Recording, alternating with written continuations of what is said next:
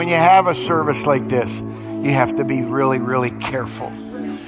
You know, we've planned and we've practiced and we've got a lot of things that we intended to do today, but I learned a long time ago, God can do more in just a moment than we can do with all of our effort and all of our processes. It's just when he comes in, just in a moment, things can change. When Jesus is in the house, anything can happen. Anything can happen. Anything. Oh. Let me read you a verse, and I'll be quick.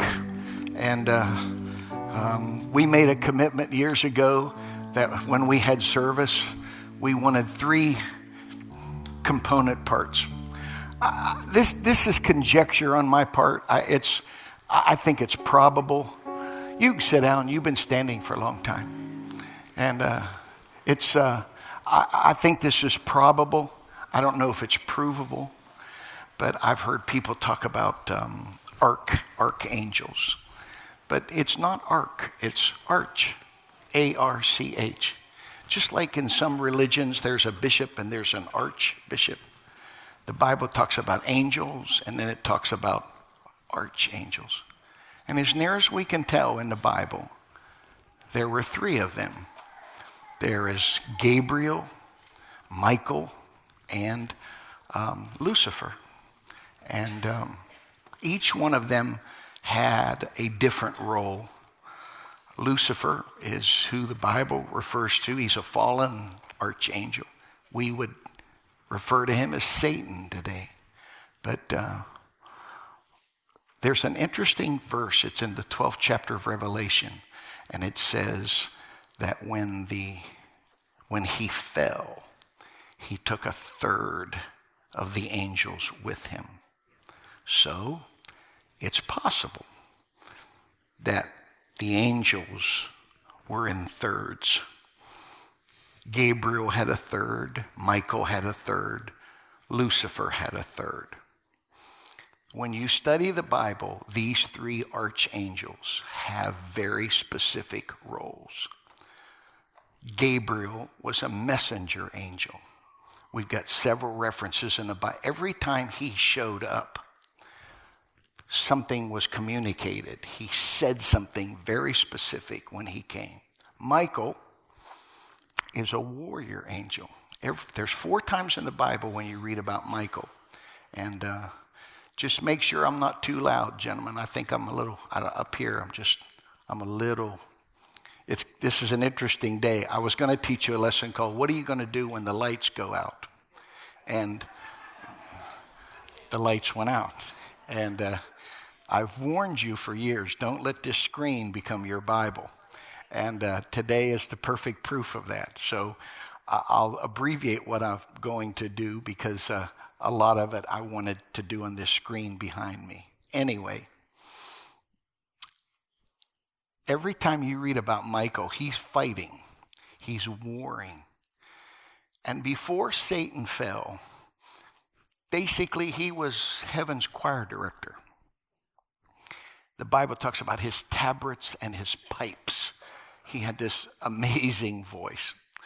And so there's a scripture that said, thy will be done in earth as it is in heaven. And so when you look at the original heaven had 3 divisions. It had 1/3 that were singers, worshipers. It had 1/3 that were messengers, and it had 1/3 who were warriors or demonstration. So I think that is what a perfect church service should be.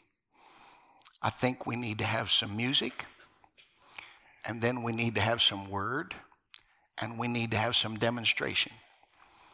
It's not enough just for you to keep coming here and me keep teaching you and nothing happen. So this is a little different here today. We've had a lot of the demonstration before the word. I don't care. I don't care if it happens in the middle of the service, at the beginning, I don't care. I just want somewhere in a church service for the presence of the Lord to be manifested and God be able to do some amazing things. That's all I care about. That's what we're after. And I don't want to get sidetracked, but there are so many miracles in this room here today. And I just, a year ago, I was afraid that Jay Bourne would be dead. But today, he's cancer-free, and we're just...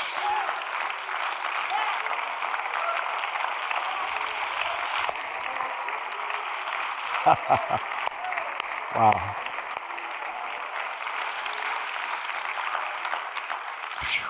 Jesus' name. A year ago, Brother Reinhardt told me, Brother Hoffman, I'm in trouble at work, and they are forcing me to work an abnormal schedule. And he said, I'm apologizing to you right now. You're probably not going to see me for quite a while. So for 1 year, Greg has worked 7 days a week, 12 hours a day for 1 year. But he's here today. And we're just...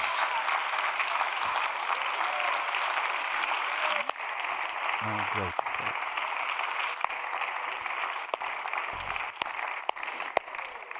And we love you, and you brought me joy. I have friends in Marston, Louisiana. Many of you have probably heard of that. They had on the way to Disney World. The pastor's wife was driving a van with their kids. They've been saving for a year to go to Disney World. Had a terrible accident. 5 of the kids in their youth group are dead.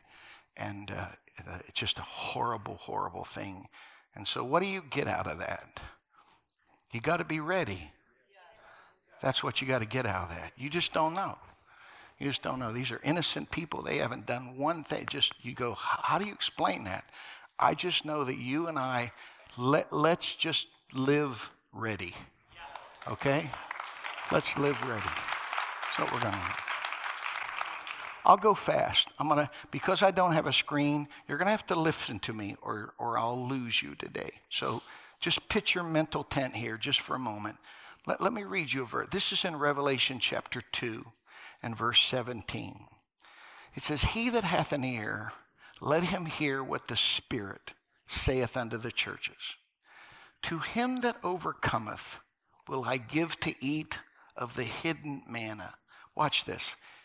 And will give him a white stone. And in the stone a new name written, which no man knoweth, saving he that receiveth it. It just simply says, if you'll overcome, I'm going to give you a white stone. And I've always been convinced in the Bible, God was a restorer. The word restoration it's an Old Testament word. You don't find it in the New Testament. The New Testament is restitution. Pretty much the same thing. Listen to these verses. This is in Exodus 22. This is about the law of stealing, the law of restoration if something is taken or stolen from you. It said, if a man steal an ox or a sheep and kill it or sell it, he shall restore 5 oxen for an ox, 4 sheep for a sheep. And there's all these verses. Here's 22 and 9. For all manner of trespass, whether it be for oxen or donkey or sheep or for clothing or for any lost thing, which someone challenges to be his, the cause of both parties shall come before the judge, and whoever the judges condemn, he's going to have to pay double to his neighbor. So there's this concept in the Old Testament that if you stole something, you couldn't just give back what you stole. You had to give more than you took. Now Israel, it's an agricultural community. They're farmers. So an ox is like a John Deere tractor. It's a big deal if you don't have engines on your equipment. If you got an ox, That's a powerful thing. And that'll plow your field and do so much powerful work. If you stole somebody's ox, it's a bad deal. If they caught you with your neighbor's ox, you could say, okay, you can have it back. No, you got to give 5 back. And it says, if possible, they need to be better than what you stole. If you stole somebody's sheep was a big deal because it, of course, provided wool and clothing and ultimately food for them. So it served double duty on the farm. If you stole someone's sheep and they caught you, you couldn't just give the sheep back. You got to give 4 back. If you know, and that's if stuff that you'd sold it or it's dead. Now, if they caught you and it was still alive, at the very minimum, you had to give twice as much back as you took. There's a verse in the book of Proverbs that says, you will restore 7 times.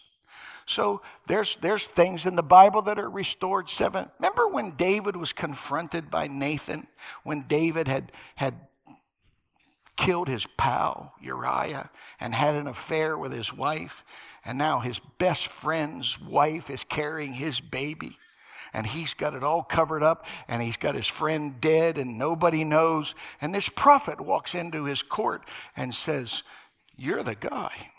You're the guy that stole. And before that happened, Nathan told this story. There was a rich man, had all kinds of sheep. There was a poor man, had 1 sheep. The rich guy went across the fence, stole his neighbor's 1 sheep, fed it to his guest. His guest left. He still got all the stuff he had. Now his neighbor's got nothing. David jumps to his feet and he says, tell me who it is, and I'll make him pay back 4 times. Because that's coming from Exodus 22. And he's so ignorant and so obtuse. He thinks we're talking about sheep. And all of a sudden the prophet looks and said, you're the guy. You're the guy that stole someone else's property. And if you take the time, I won't do it now, but if you take the time and study David's life, there were 4 specific judgments on his life, 4 things that God required of him because he took another man's wife. And here's Job. You know, every time I see that, I remember years ago hearing a man say, when I first got into church, I was so ignorant. I thought Job was Job. I thought Psalms was Palms. He said, I thought the epistles were the apostles' wives. He said, I thought John 3:16 was the men's room on the 3rd floor. He said, I don't know anything about the Bible. So let me read you from Job chapter 1. It says he had 7 sons, 3 daughters. He's got 7,000 sheep, 3,000 camels, 500 yoke of oxen, so that's 1,000, 500 donkeys, a very great household. Now that's the beginning. But if you read the book of Job, he goes through horrible things and he loses everything except he's still alive. And this is what he says. They say, Job, what's the worst thing that could happen to you? And he said, I think if God killed me and never told me why. And then he said this, but though he slay me, I'm still going to trust him. How do you deal with that? You can't stop people like that. So he obviously lived in fear of losing all of his stuff because this is what he said, the thing I feared the most has happened to me. Let me explain something to you. Fear and faith are like Siamese twins. Here's what fear says. Fear says, I can't see it. I know it's going to happen, and it's going to be really bad. Faith says, I can't see it.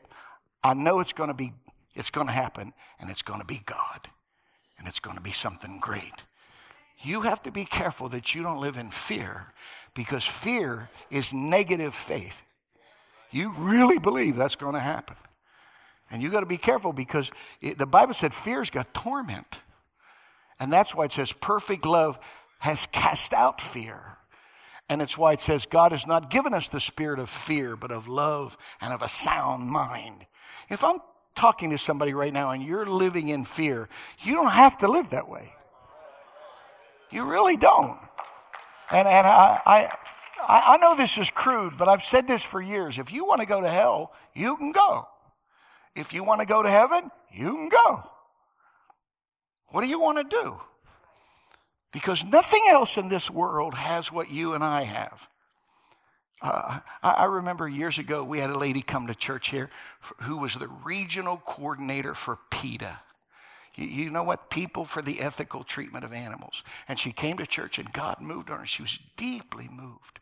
So she said, I need to talk to you right now. Can I talk to you in your office? I didn't know who she was. So I said, yeah, sure, come on, we'll go to the office. Well, a missionary we gave a missionary a bunch of money, so he gave me a zebra skin rug. And I had ducks, and I had deer on the wall, and fish. And she's like, she said, have you ever heard of PETA? I said, oh, yes, we have men in the church that belong to that. And she said, you do? She was so impressed. I said, it means people who eat tasty animals. That's what that means. It's just, see, animals with eyes on the side of their head, they're prey. Animals with eyes on the front of their head, they're predators. My eyes are on the front of my head. What do you think God gave me these for? This is not for salad. Okay, it's whatever. But it's just, so, I said, well, Jesus ate fish. And Jesus ate lamb. And she said, oh, no, Pastor. That's not fish. That's fish weed. That was a plant that grew on the bottom of the Sea of Galilee. And I said, honey, I spent 3 years in seminary. I'm telling you, the Greek words, it's fish. Ichthus. It's not weeds. It's fish. She got so mad at me because I thought of a verse. We have people that will worship and serve the creature more than the creator. We're living in a world that will hug trees, save whales, and kill kids. We have aborted enough kids to populate Canada. And the Bible said it's an abomination when hands shed innocent blood. It's a big deal. And here's Job. Here's Job. He lives in fear. He loses all this stuff. And so you read all these chapters of Job, and you get to the end. Listen to the end of Job. The Lord blessed the latter end of Job more than his beginning. Because in the beginning he had 7,000 sheep. Now he's got 14,000, twice as much. He had 3,000 camels in the beginning. Now he's got 6,000. He had 500 yoke of oxen, or 1,000. Now he's got 1,000 yoke of oxen. So he's got 2,000. He's got not 500 she-donkeys. He's got 1,000. And I love this. This is Job 42 and verse 13. I wish I could show you on the screen. But it shows all this stuff that God gave him back. And then it says, and he had 7 sons and 3 daughters. And it's almost like God did all this stuff for him. Oh, by the way, yeah, he got kids back. He got 7 sons and 3 daughters. And every time I read that verse, it kind of puts this little check inside of me. Don't take the blessings of God for granted. Oh, by the way, there's a lot of by the ways. And what I'm trying to show you is he doubled. He doubled what Job had. Remember Samson? The Arnold Schwarzenegger of the Old Testament? And he goes to Delilah's barbershop and he says, finally, if you cut my hair, this is what he said, I'll be just like any other man.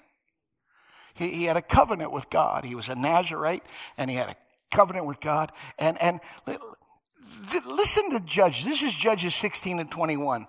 But the Philistines took him, plucked out his eyes, bound him with handcuffs of brass, and he ground corn in the prison house. He was like an animal that just pulled this mill around.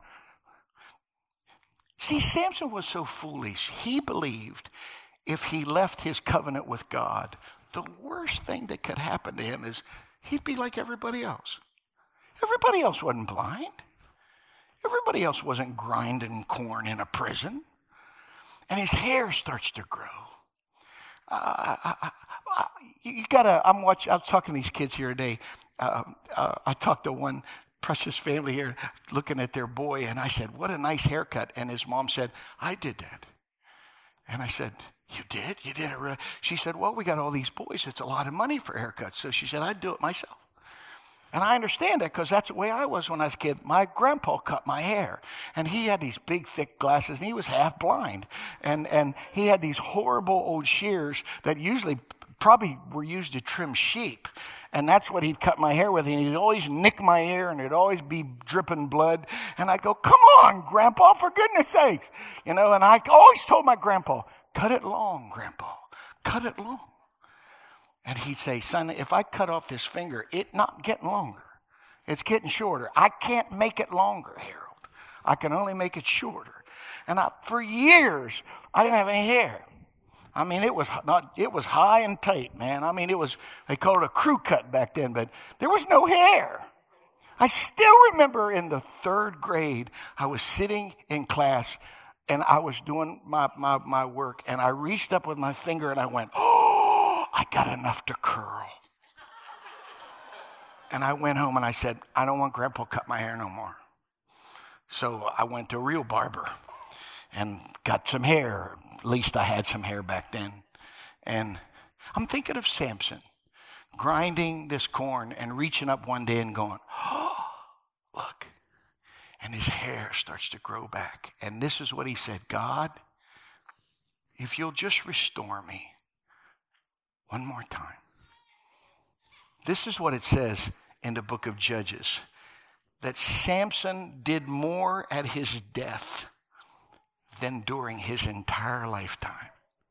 God restored him to where he not only did what he used to be able to do, he did far more. If you're familiar with the Bible, there's an Old Testament church house called the Tabernacle of Moses. It's a portable church.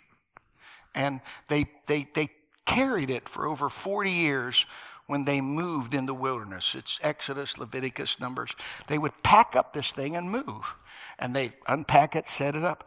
But if you ever watched Indiana Jones made it famous. The most famous piece of furniture in the world is known as the Ark of the Covenant. They've been looking for it for years. And if you read Jeremiah, he said, the ark's gone. I've given you a pastor now. You don't need the Ark of the Covenant. But people will keep looking for it. And there's this church house, and it's a tent. And it's got 2 rooms in it. The first one's called the Holy Place. The back part of the tent's called the Holy of Holies. Sometimes it's called the Oracle in the Bible. That's the room where the Ark of the Covenant was. And I can prove to you biblically, it's a cubit is what you find. A cubit was considered the length from your elbow to the end of your longest finger. So depending on whether you had long arms or not, it could change. But it had to do with the king. Let's measure. That's a cubit. I just know this. The Holy of Holies in the Tabernacle of Moses was 10 by 10 by 10. It was a cube, 10 cubits long, 10 cubits high, 10 cubits deep. But then Solomon builds this amazing temple. And this is what I found. I found this incredible verse that it's in 1 Kings chapter 6. I'll read it to you from the Message. The inner sanctuary within the temple was for housing the chest of the covenant of God, or the Ark of the Covenant. Watch. The inner sanctuary was a cube, 20 cubits long, 20 cubits high, 20 cubits deep. And I'm going, oh, it's twice as big. And I mentioned this when I was teaching in a conference one time in Chicago. And this man came up and he said, I'm not trying to be rude to you, Pastor Hoffman, but he said, I'm a physics professor. And he said, let me explain something to you. And they had a marker board in that church. And he said, here's your original Holy of Holies, 10 by 10 by 10. He said, but it's a cube. And as soon as he said that, it was like this, oh, I know where you're going, and I didn't see it before. He said, but if you have a cube 20 by 20 by 20, it's not twice as big. It's 8 times bigger than it was. And that's why there's this famous verse that preachers have been quoting for years. It's in the book of Haggai. And it said, the glory of the latter house is going to be greater than the former. And it's a prophecy because in the book of Acts, the church begins. That is what is known as where this thing, that's the first house. But it's a prophecy to us that the glory of the last house, it could be 8 times bigger. It's God as a restorer. And see, in the Old Testament, it says, if the thief was caught, so if the thief was caught, he's the one that's got to give it back. But in the New Testament, let me, I think I've got it written down here. This is Acts 3. Repent and be converted, that your sins may be blotted out, when the times of refreshing shall come from the presence of the Lord. So there's something powerful there. You want refreshed? Repent. If you repent, the refreshing will come. Whom heaven must receive until the time of the restitution of all things, which all of the prophets have spoken about. So the deal is, we are in a very unique time prophetically in the Bible. I don't know of one prophecy yet to be fulfilled in the Bible before the coming of the Lord. I don't know. The last one that I ever knew of was, this gospel shall be preached in all the world for a witness, and then the end will come. But many of you know this guy. He's a dear friend of mine. His name is Lee Stone King. There's a pastor in Romulus, Michigan, and his name is Art Wilson. And he's been here, and he'll be back again this year. And he's an amazing guy. Art Wilson had a woman come to his church in Romulus, and God filled her with the Holy Spirit. They baptized her. And so he didn't even know who she was. And so he's talking to her after service, and he said, so, what do you do? She said, I work in New York City. And he said, well, what are you doing? I'm just home for the holidays. And he said, well, what do you do in New York City? She said, I'm a secretary at the United Nations. And she said, oh, would you like to come to New York City and teach a Bible study at the United Nations? And he said, yeah, I'd love to do that. And so for the last 4 years, Art Wilson has been going at least once, sometimes twice a month to New York City, and they have Bible study in the United Nations. It was really cool because about a year ago, they had a mass protest outside of the United Nations because this Pentecostal preacher was in there taking money.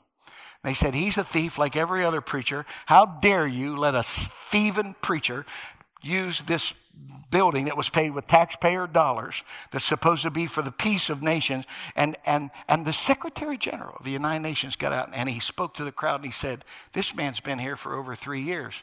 He's never asked for a dime. Not one dime. He does this all at his own expense. So the crowd dispersed.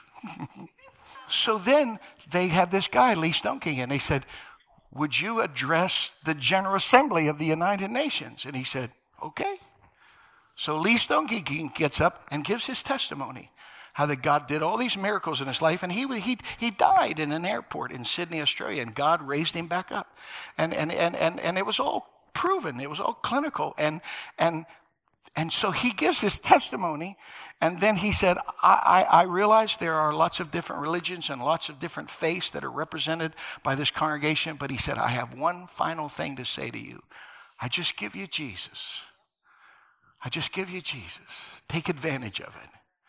So when it was done, my friend Art Wilson asked the people, where did that message go that Lee Stone King just spoke about? They said, it went everywhere. He said, what do you mean everywhere?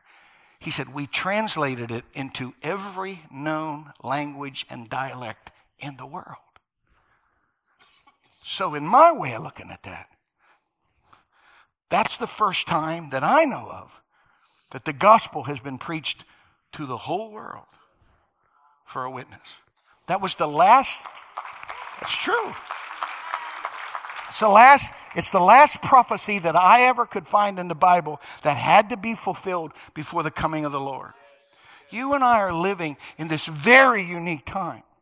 And the promise is the glory of the last house is going to be greater than the former. So whatever you read in the book of Acts, he's going to do something greater now. You say, I don't know if I believe that. When you leave today, there's a picture hanging out there on the wall of friends of ours that were in Ethiopia. 600,000 people were there. Over 150,000 people received the baptism of the Holy Spirit. And people go, oh, you're just guessing. No, not in Ethiopia. In Ethiopia, when you claim that the Lord's filled you with his Spirit, they've got books. They call them the Book of Life. They're massive. And you got to put your name in. You got to get your wife's name there if you have a wife. You have to write your mom's name and your dad's name. If you're married, your mom's dad's name and your mom's mother's name. It's in the book. So this is not just indiscriminately go, I think 150,000 people were filled with the Holy Spirit. No, they got the names. My point is, the biggest number I can find in Acts is 5,000. There's a place in the Bible where 5,000 people were filled with the Holy Spirit on one day. That's greater than anything that's in the Bible. Jesus said, greater things than these shall you do. We're seeing that happen. It's not going to be across the board. It's going to be for people that are hungry. It's going to be for people that want it. I'm 61 years old, and I told friends, I'm going through a midlife crisis. And people thought, oh, man, Sister Hoffman, you're in trouble. But I said, no, you understand. I don't want a Harley Davidson. I don't want a red sports car. I sure don't need a 20-year-old blonde girlfriend. I tell you what I want. I want a harvest. That's what I want to see. I want to see a harvest. I got Bible that it's promised to me. It's promised to me. So my deal is too many things go on in church that can be explained. I want stuff to go on in church nobody can explain. I want stuff to happen and people go, whoa, how did that happen? That's what God can do. If there's somebody in this room right now and you can't wrap your mind around it and think there's just no way this could ever change, you're wrong. You're wrong. And so I can give you verse after. I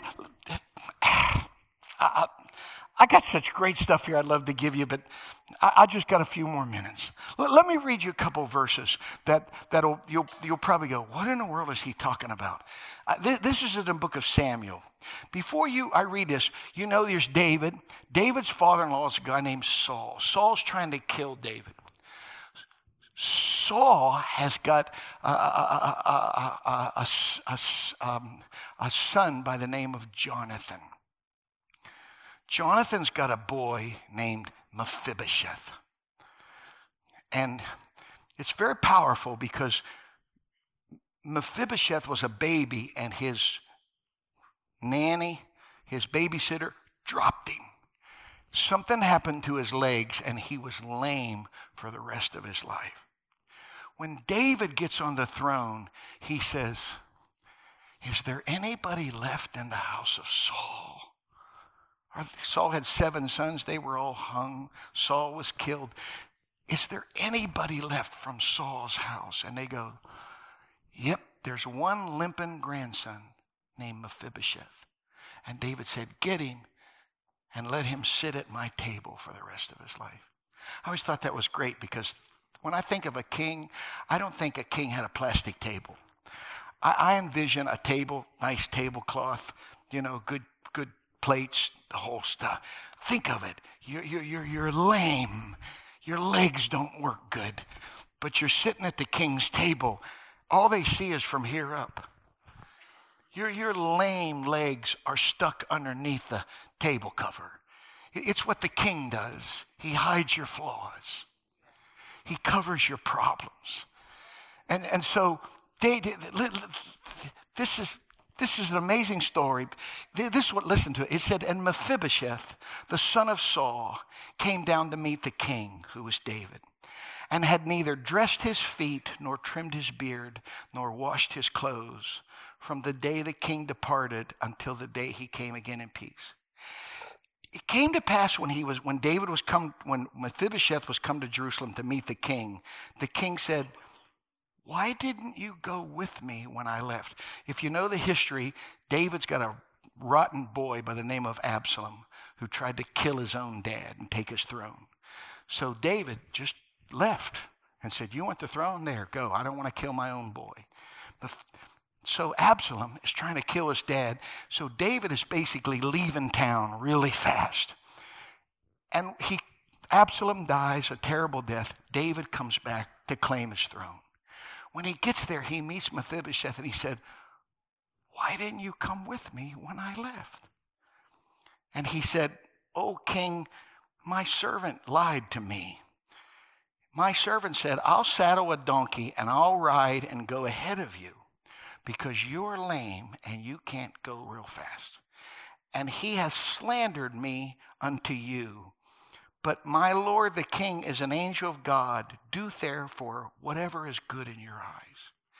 So I won't give you all the details, but basically Mephibosheth had this servant. And he's trying to connive and get something for himself. And he tells Mephibosheth, you're lame. You can't go real fast. I'll tell you what, I'll get on a donkey. I'll go meet David as he's leaving town.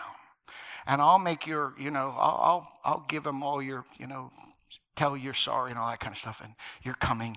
And so Mephibosheth was take this gift to the king. So this servant goes and finds David as he's running out of town, trying to stay ahead of his boy who wants to kill him. And the king says, where's Mephibosheth? And the servant lies and said, Mephibosheth has joined up with your boy. He knows what side his bread is buttered on. But I have come to you. And I've got this gift I want to give you because I'm on your side, David. So Absalom dies, David comes back, and Mephibosheth comes to meet him. And it's very clear he hasn't washed his clothes.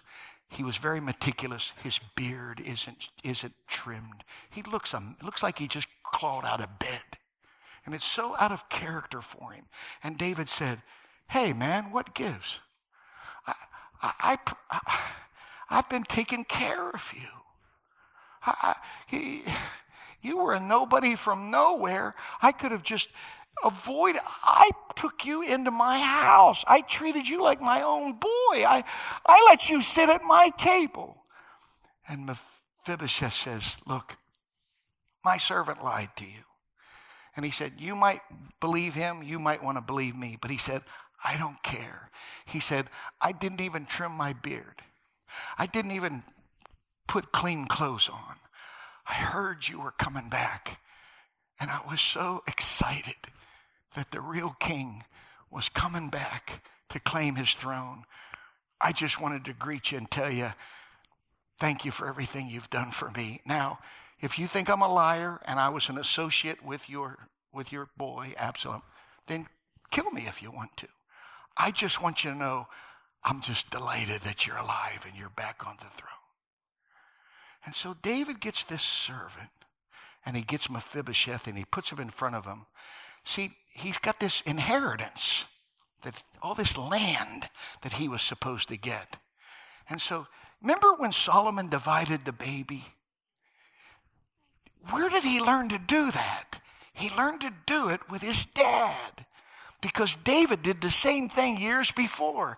He got Mephibosheth and the servant in front of him, and he said, who should I give the land to? Should I give half of it to you? You were going to get all of it, Mephibosheth, but should I give half of it to you and half of it to this servant who said you're a liar? And this is what Mephibosheth said, give it all to him. I don't want any land. I'm just glad you're still alive. And the servant said, well, I'd still like some land.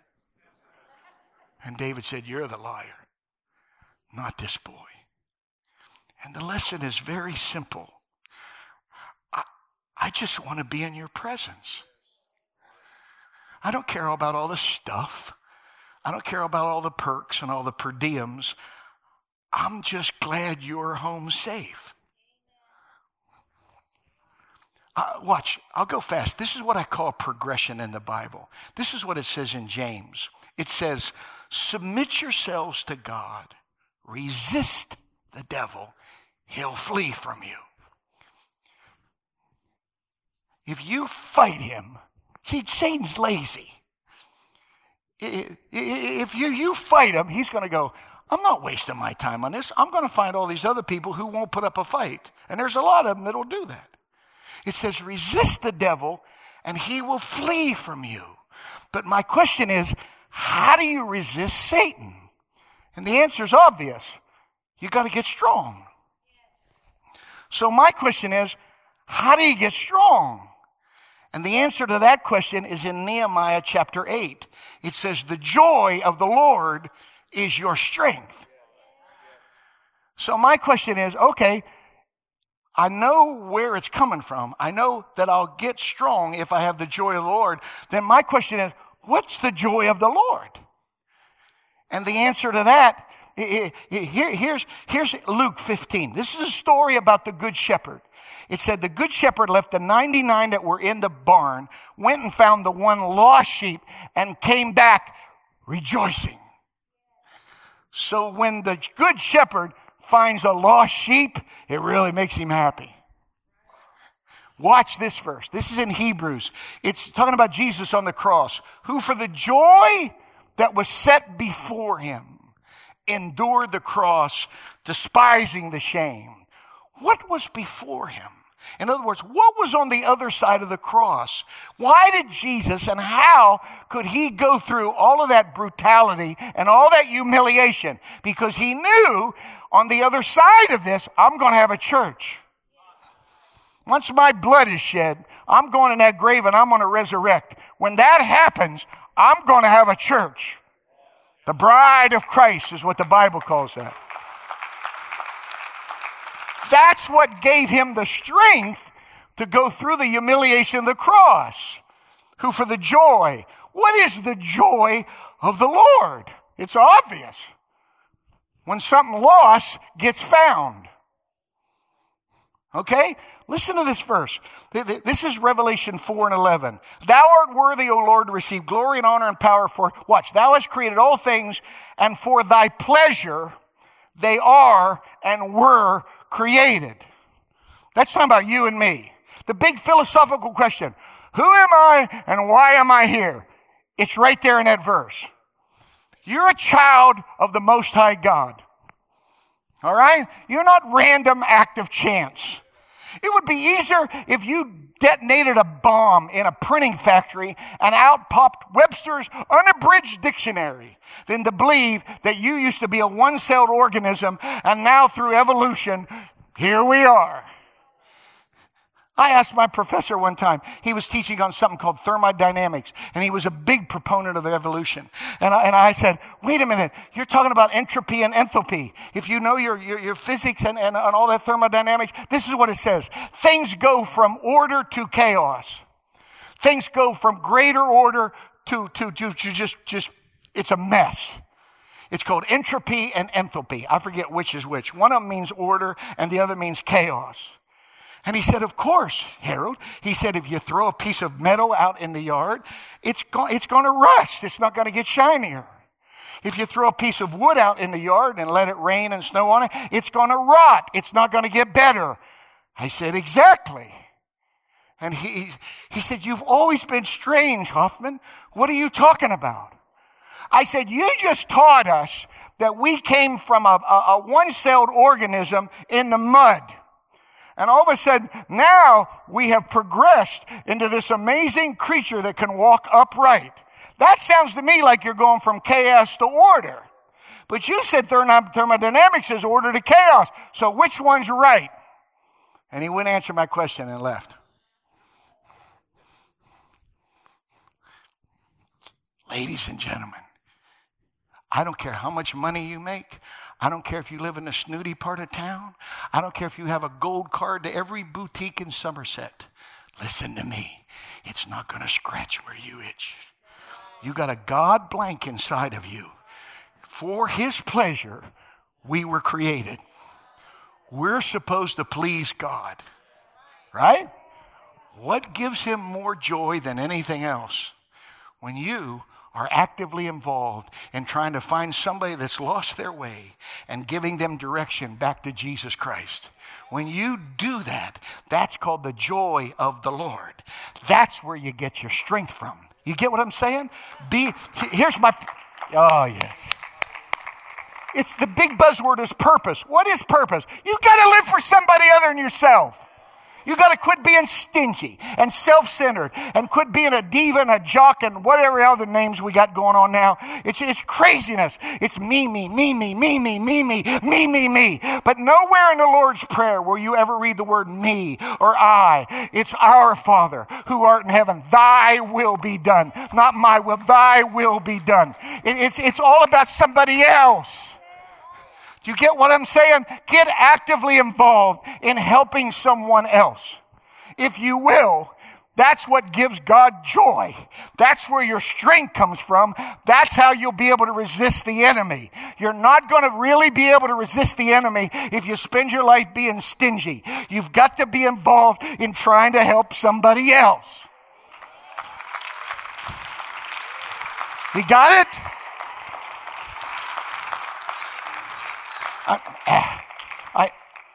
This is sad. In the Old Testament, they had a priest. Priest had 7 different things on him. But the thing that we want to concern ourselves today is what's called the breastplate. The breastplate was 2 metal coverings.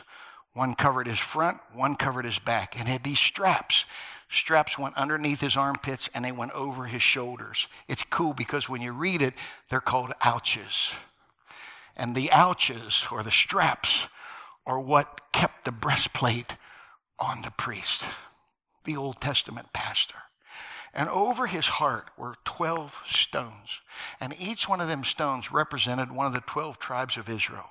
And there's so much typology there, but it's like he's supposed to keep the people on his heart at all time. Listen to this verse, just so you'll realize that I'm not making this up.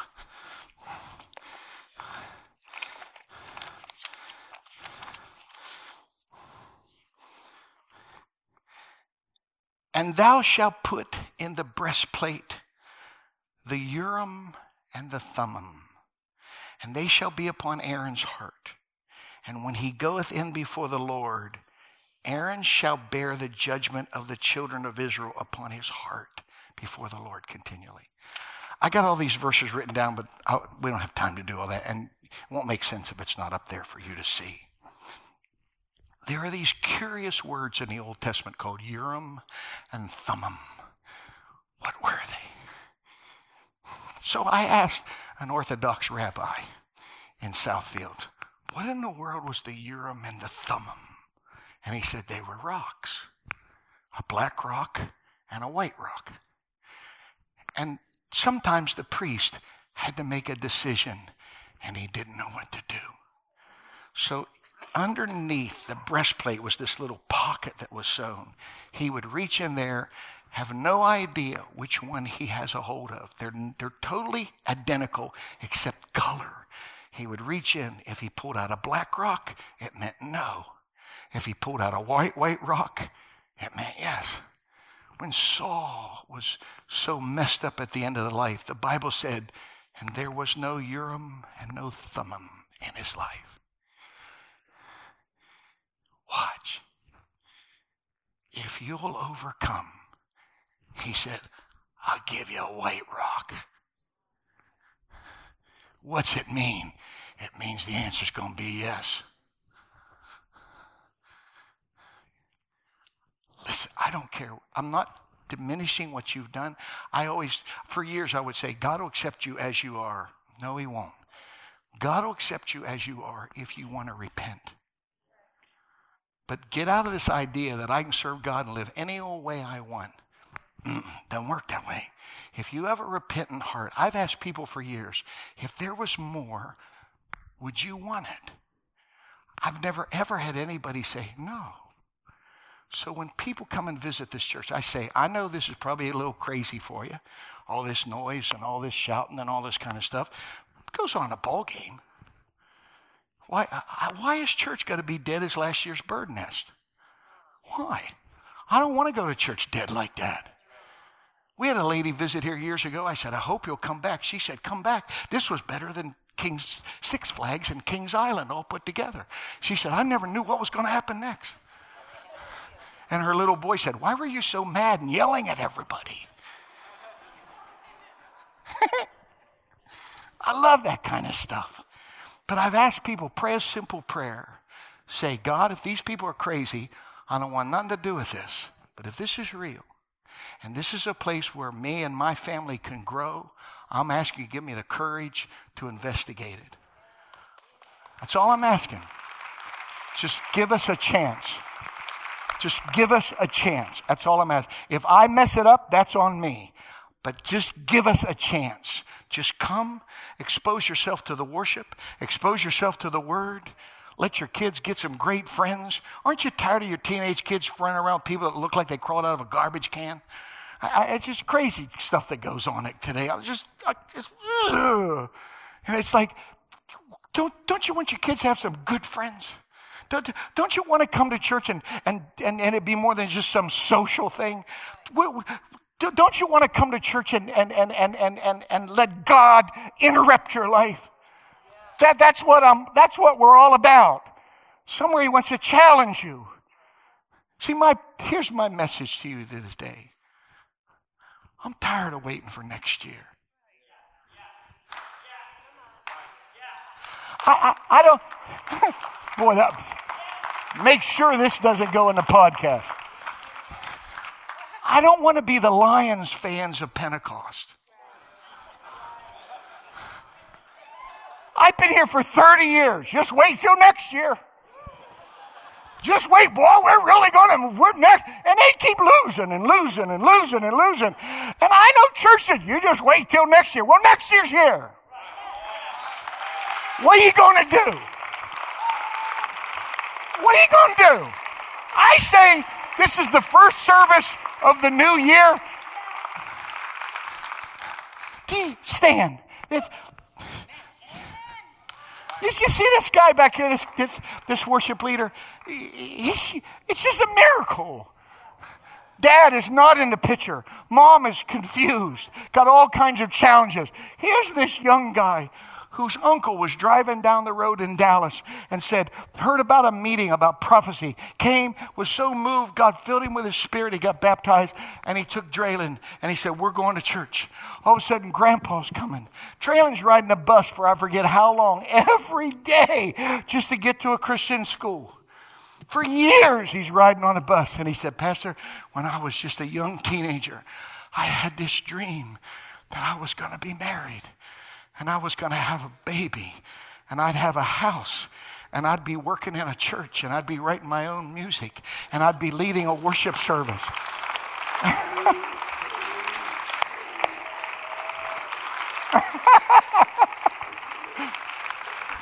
And he said, I'm 25 years old. My boy was just born. I'm not renting. I own my own house. He said, I've got this amazing wife. We're writing songs. I'm leading worship in this church. He said, I don't know what to do. I said, I know exactly what to do. He said, what? I said, you got to dream a new dream. Because the dream you thought was so beyond impossible, you've already got it and you're 25. So what are you going to do with the rest of your life? We're going to make up another dream. If God can make that impossible thing happen, listen to this verse. He will do exceedingly abundantly above all that you ask or think, according to the power that works in you. So you know what? When that means we set the bar. If you talk about Jesus and he's way down on the food chain and he's in competition with all these other gods and he's scratching in his head and he's going, I don't know what to do now. If you have a midget for a deity, what if you start saying great things about him? And if you can't say them, could you at least start thinking them? They're too crazy to even say, but could you at least start saying them in prayer? This is the promise. He'll exceed what you talk about and what you think about. But it's according to the faith that works in you. So my idea was, what do we got to lose? Let's think great thoughts. Let's say great things.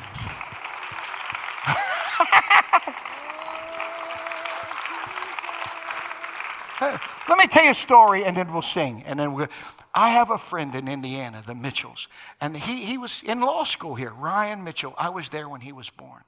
And when they brought him home, he had a giant head. And his mom said, oh, he's got water on the brain. Hydrocephalitis or something like that. He's got water on the brain. So she took him back to the doctor. The doctor holds him up to the light, your baby skin's diaphanous, looking at his muscles, looking at his bones, sets him down, pushes on his little foot. He's just a couple weeks old, pushes on his foot, and Ryan goes, boom, and kicks him back. And he takes his hand and pushes, and Ryan goes, boom, like that. And the doctor goes, Mrs. Mitchell, your son is going to be an amazing athlete. And she said, what? Your son has coordination. His muscle coordination is advanced way beyond where he should be right now. His legs, his arms, he's going to be a great ball player, Mrs. Mitchell. And she said, I didn't come here to find out if my boy was going to be a ball player. For God's sakes, look at his head. He said, Mrs. Mitchell, there's nothing wrong with your baby boy. He said, let me teach you something about physiology. I believe your boy's healthy. Just come back in a month. I promise you the body will catch up to the head and will be in perfect proportion. And when she said that to me, everything in my spirit went, whoa, I get it. Because right now, according to Ephesians, he's the head of the church, which is his body. So what happens when you brag on somebody? They get a big head. So if we keep bragging on our head, if the body's healthy, it'll catch up. I don't care how big your Jesus is. If the church is healthy, the body will be in perfect proportion to the size of your head. So I say, let's exalt him. Let's magnify him. People say, your Jesus is bigger than your church. Maybe right now, but you just wait. Because we're going to catch up. I wish you could have been in planning session. We were here for hours yesterday doing budgets and planning. I wish I could show you this, what we have planned for the year. I was so excited when I left that meeting. I went, if I was ever going to go to any church in the world, I was going to go to this one. Because the lineup of speakers and the different, it's just great stuff. It's going to be a fun ride. But that's in the future. What about today? You're in high scholl. What are you going to do? Amen. To you younger youth group, older singles, young married couples. What about all of these people in this room? We got gray hair and bifocals. What are we going to do right now? I'm tired of saying wait till next year. I'm believing God. I don't care what the number is. We got to find something unique about 19. No, you don't. Forget about that. We got a God that's waiting right now. And what we want to say is, you don't have to give me a bunch of stuff. I'm just glad you're on the throne. I'm just glad to be in your presence. I'm just glad to be serving you. I'm glad to be on this side of the dirt. I've got your air in my lungs, your sanity in my mind. I got your strength in my body. I'm serving you this year better than I ever have before.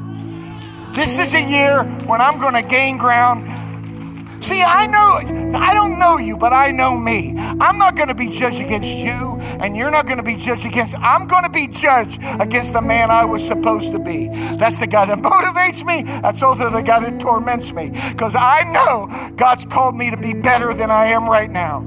And my deal is I'm still breathing, and I'm making a fresh covenant with God. This is the year that I gain more ground in the Spirit and in the Word than I ever have before. I'm your guy. You're my master. I'm going to serve you. I'm going to please you with my life because I'm not going to worry just about me and mine. I'm going to get invested and involved with someone other than myself. Bring joy to you, get strength in my life, and resist the enemy. Come with me as we close. I won't embarrass you. Just come. We're going to sing just a little while longer. All right, we've had some word. We've had some demonstration. Amen. Got the choir. We're going to sing for a while. Come rejoicing. Come clapping. It's just a great way to end the service.